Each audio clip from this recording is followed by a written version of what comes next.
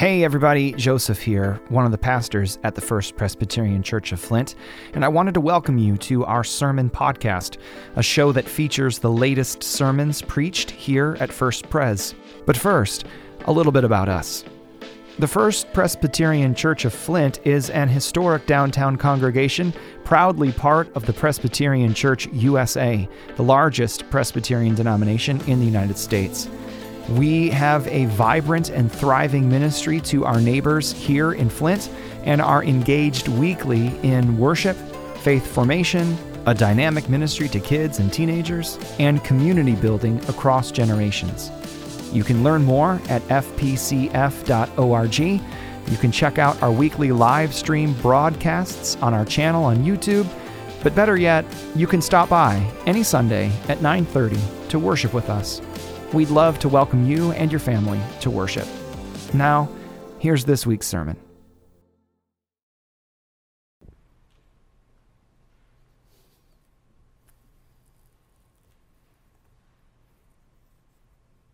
The grass withers and the flowers fade, but the word of our God endures forever. Let the church of Jesus Christ say. I habitually wanted to turn in.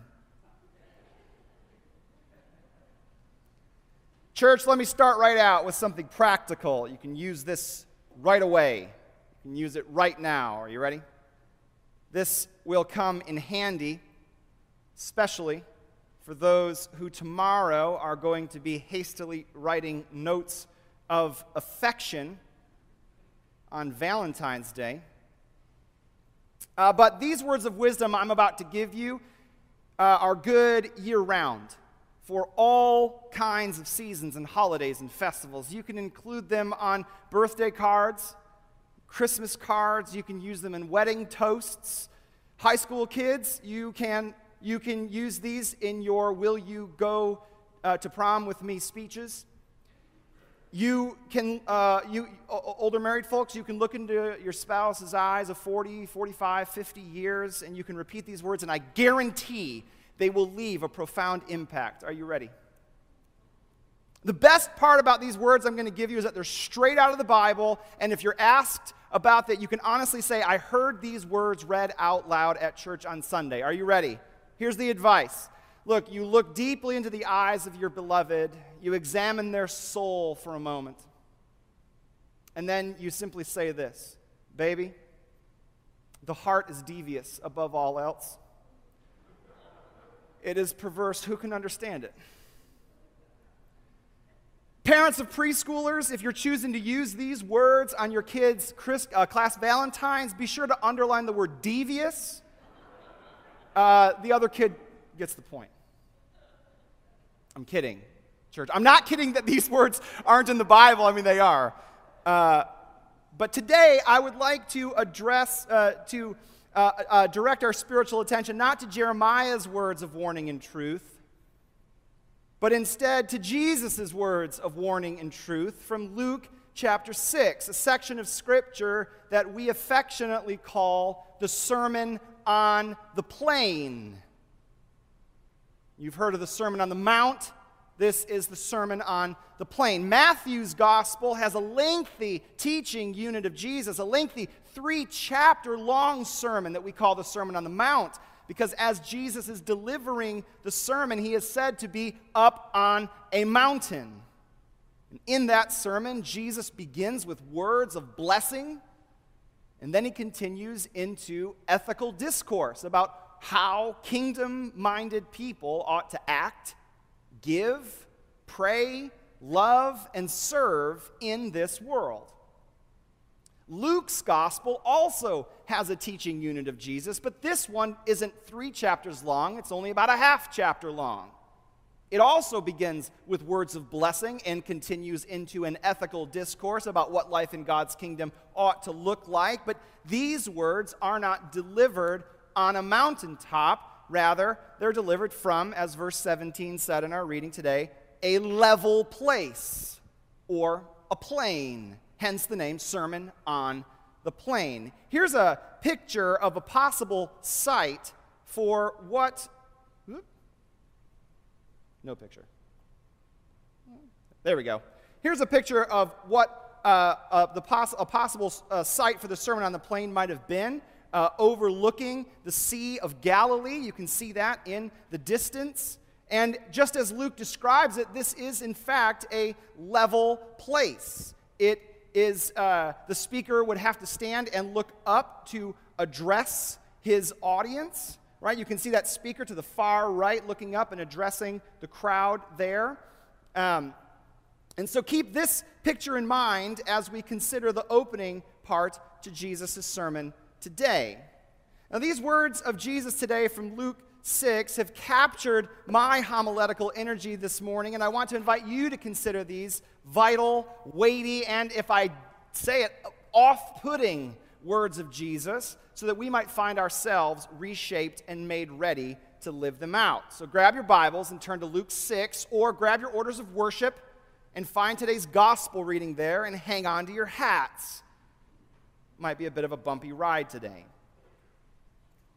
I have 3 points that I want to make today about this text that might assist us in understanding these words of Jesus. So if you're of the note-taking stock, have a pencil ready, and if you're not, don't worry. But first things first, I want to start with some context. Where are we?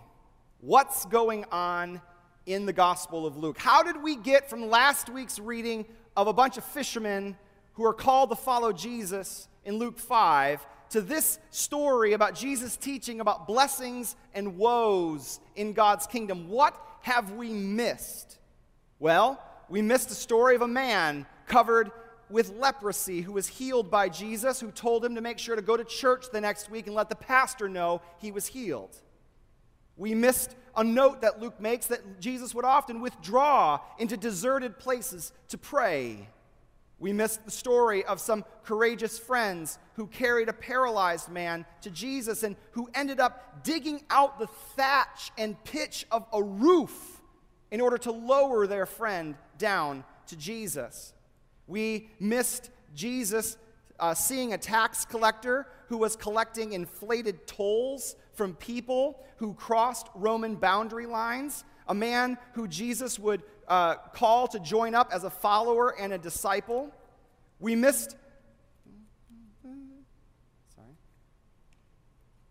the great banquet which that tax collector threw for Jesus, where other tax collectors came to hear Jesus and where the senior pastors and expert religious people rolled their eyes at the kind of company Jesus kept. We miss words about Jesus' wisdom about how sometimes new wine needs new wineskins, a reminder that sometimes the new work of God requires new paradigms and new systems, new structures. We miss Jesus reminding all of us that the Sabbath is a gift to us, one that we can enjoy without fear of divine punishment or wrath because we did something small like picked grain.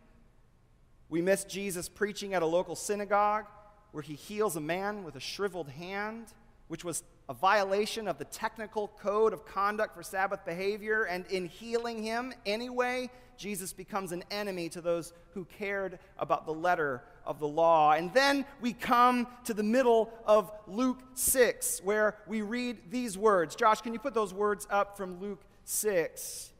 Now, during those days, he went out to the mountain to pray, and Jesus spent the night in prayer to God. And when day came, he called his disciples and chose 12 of them, whom he also named apostles. Here's a list. Simon, who he called Peter, his brother Andrew, and James, and John, and Philip, and Bartholomew, and Matthew, and Thomas, and James, the son of Alphaeus, and Simon, who was called the Zealot, and Judas, son of James, and Judas Iscariot, who became a traitor. And then he came down with them, the apostles, and stood on a level place with a great crowd of his and a great multitude of people from all Judea, Jerusalem, and the coast of Tyre and Sidon. Then Jesus looked up at his disciples and said, that's how we get from last week to this week. It's been a bit of a wild ride in Galilee for Jesus and his crew since the disciples left their nets to follow him. They've seen a lot, they've heard a lot, they've witnessed miracles and wonders and healings, and here they are. with Jesus and a bunch of other folks out on this level place. And Jesus is going to preach. When you go to seminary, you have to take classes on preaching. And during those preaching classes, you have to read about preaching. You have to go to lectures and workshops about how to preach. You have to then show up to your class one day and deliver a sermon to your classmates and professor, who then grades you live on a rubric and then evaluate you orally afterwards, right after you're done. And if that's not fun enough, they record your sermons for you, and then they give you a video of it and make you do your own self-evaluation and submit an evaluation of yourself. And if you think it can't get worse, it can, because you have to do this twice in a 10-week term. Then you have to do it all over again the next term and the next term, because we had to take 3 preaching classes at my seminary. Now, the upshot of all of this is that you end up graduating seminary with 6 sample sermons recorded with good video and good audio that for you, the first-time pastor who might have never preached before in a church, can show to search committees who might want to know what your preaching style is like. So you depend on these preaching class sermons to sort of get the foot in the door of an interview as you're interviewing for permissions. They're samples of what your preaching might be like. Today, I think it's helpful to view the Sermon on the Plain in Luke's Gospel as something like a sample sermon of Jesus that Luke gives us.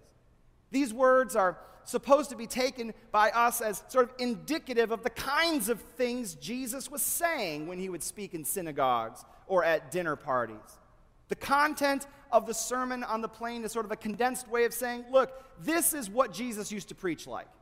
This is the substance of what Jesus used to communicate to us when people wondered what he was all about. So that's the context. That's what's going on to get us to this point. But I want to make my first point. Are you ready? First point about today's reading, and that's answering the question, who is Jesus addressing with these blessings and woes?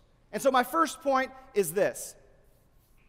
Jesus is talking to the whole church.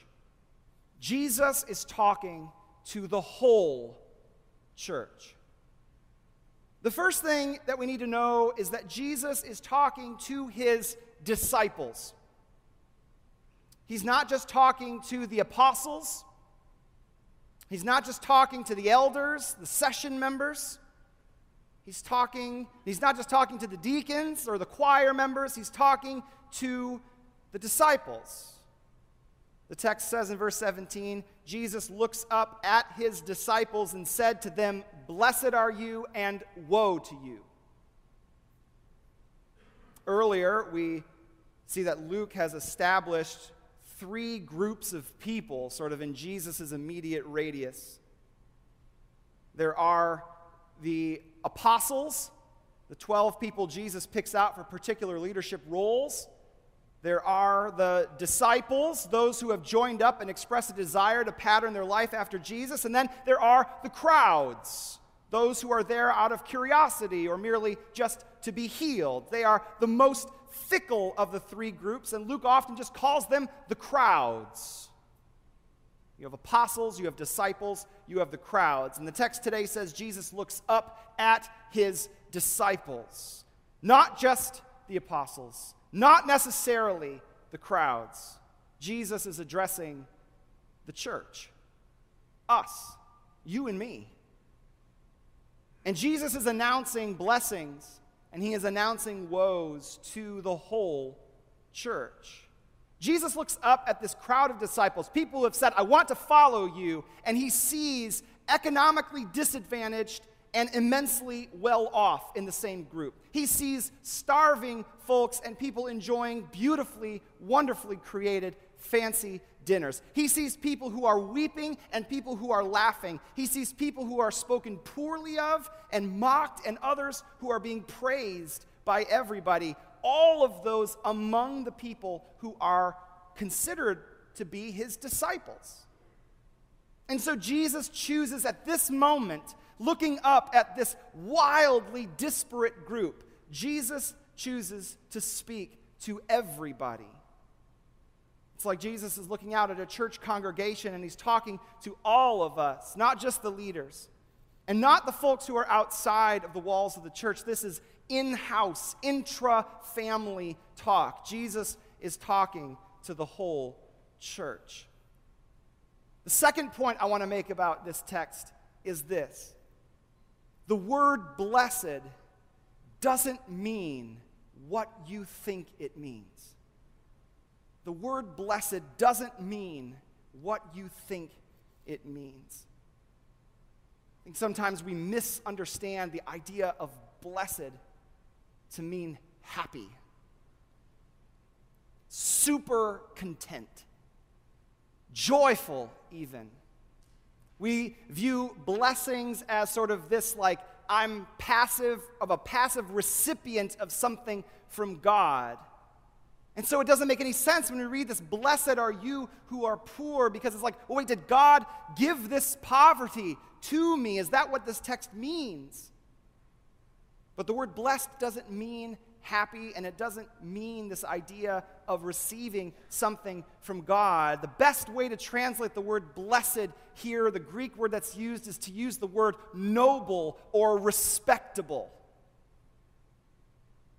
It's not just a passive reception of divine favor. This is rather a mode of being. Respectable are you who are poor, for yours is the kingdom of God. Who is respectable in God's kingdom according to Jesus? Well, in this text, we see that those who are respectable are the poor, economically poor, those who are weeping, those who are hungry, those who are spoken poorly of by the masses. And why?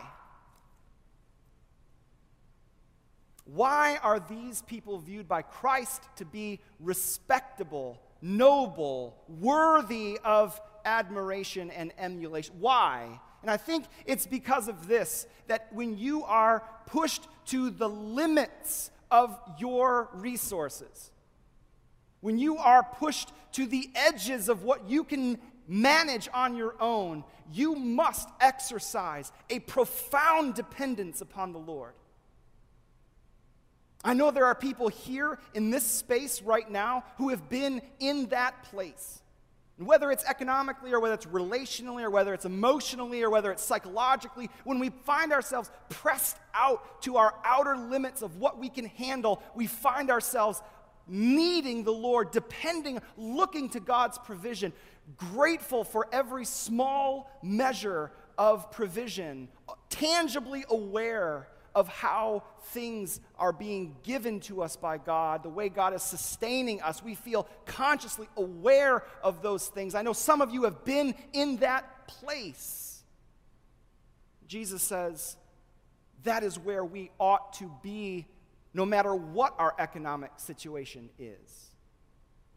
Respectable are you who are poor, who have found that dependency on the Lord, Jesus says. Respectable, noble are you who know the depths of human suffering and sorrow and who know what it means to mourn and weep. Noble are you. And the promise is that there will be a reversal that comes in God's kingdom, that those who are poor will find themselves heirs of everything, and that those who are weeping will find themselves laughing again.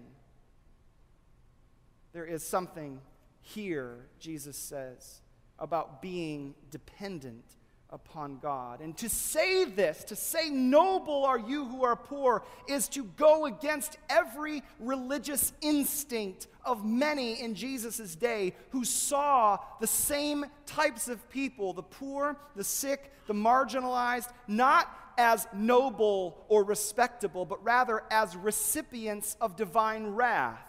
Those who either committed grievous sins themselves or whose parents or grandparents did. Think about the text in the Gospel of John. Jesus and his disciples are walking along, and they see a man who was born blind.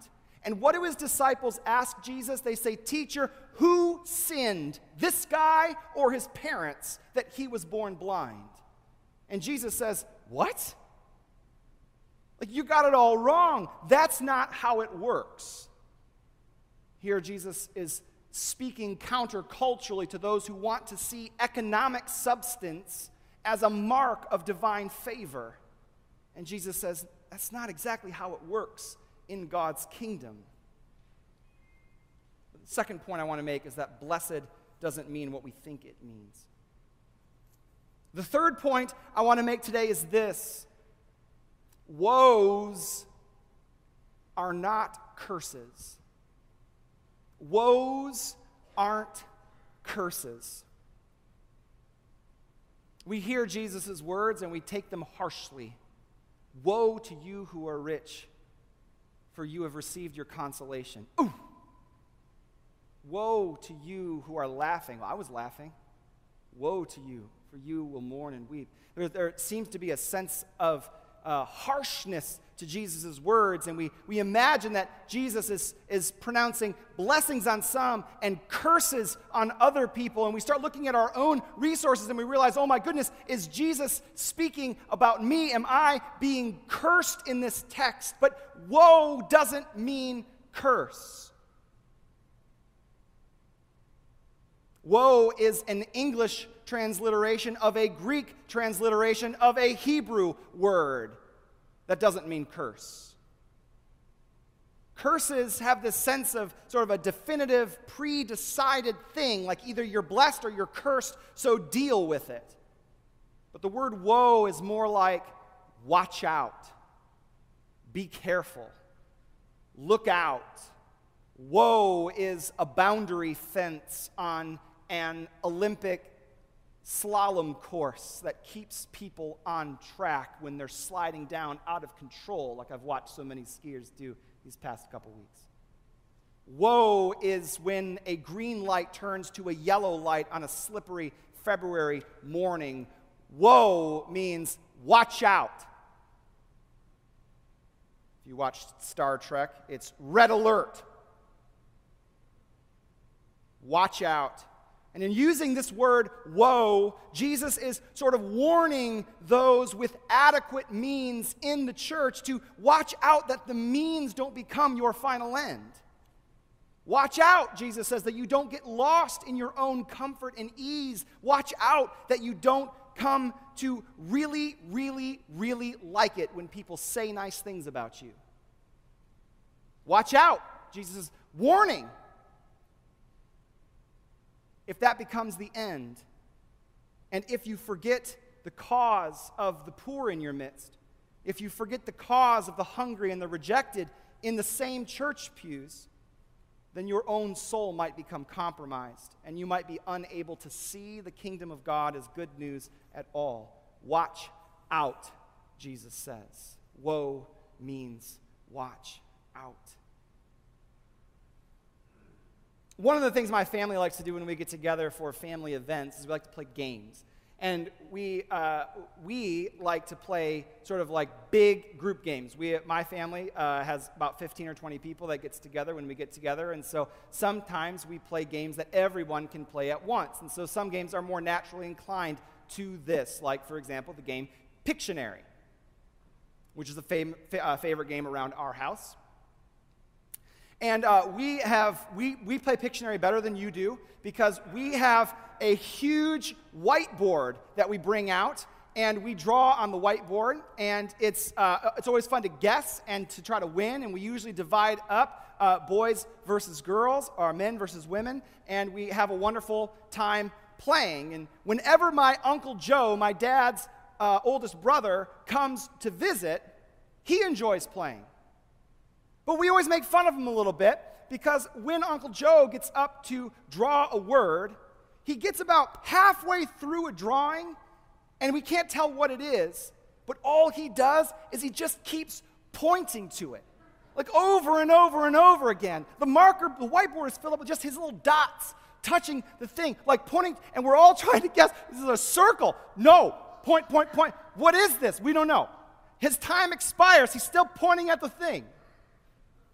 And I was thinking about that moment because I think what Jesus is doing in this text is he is taking those in the church who are at their extremes, and he is just pointing it out to everybody. Like, do you see? Are you noticing what I'm noticing? Are you looking around the church?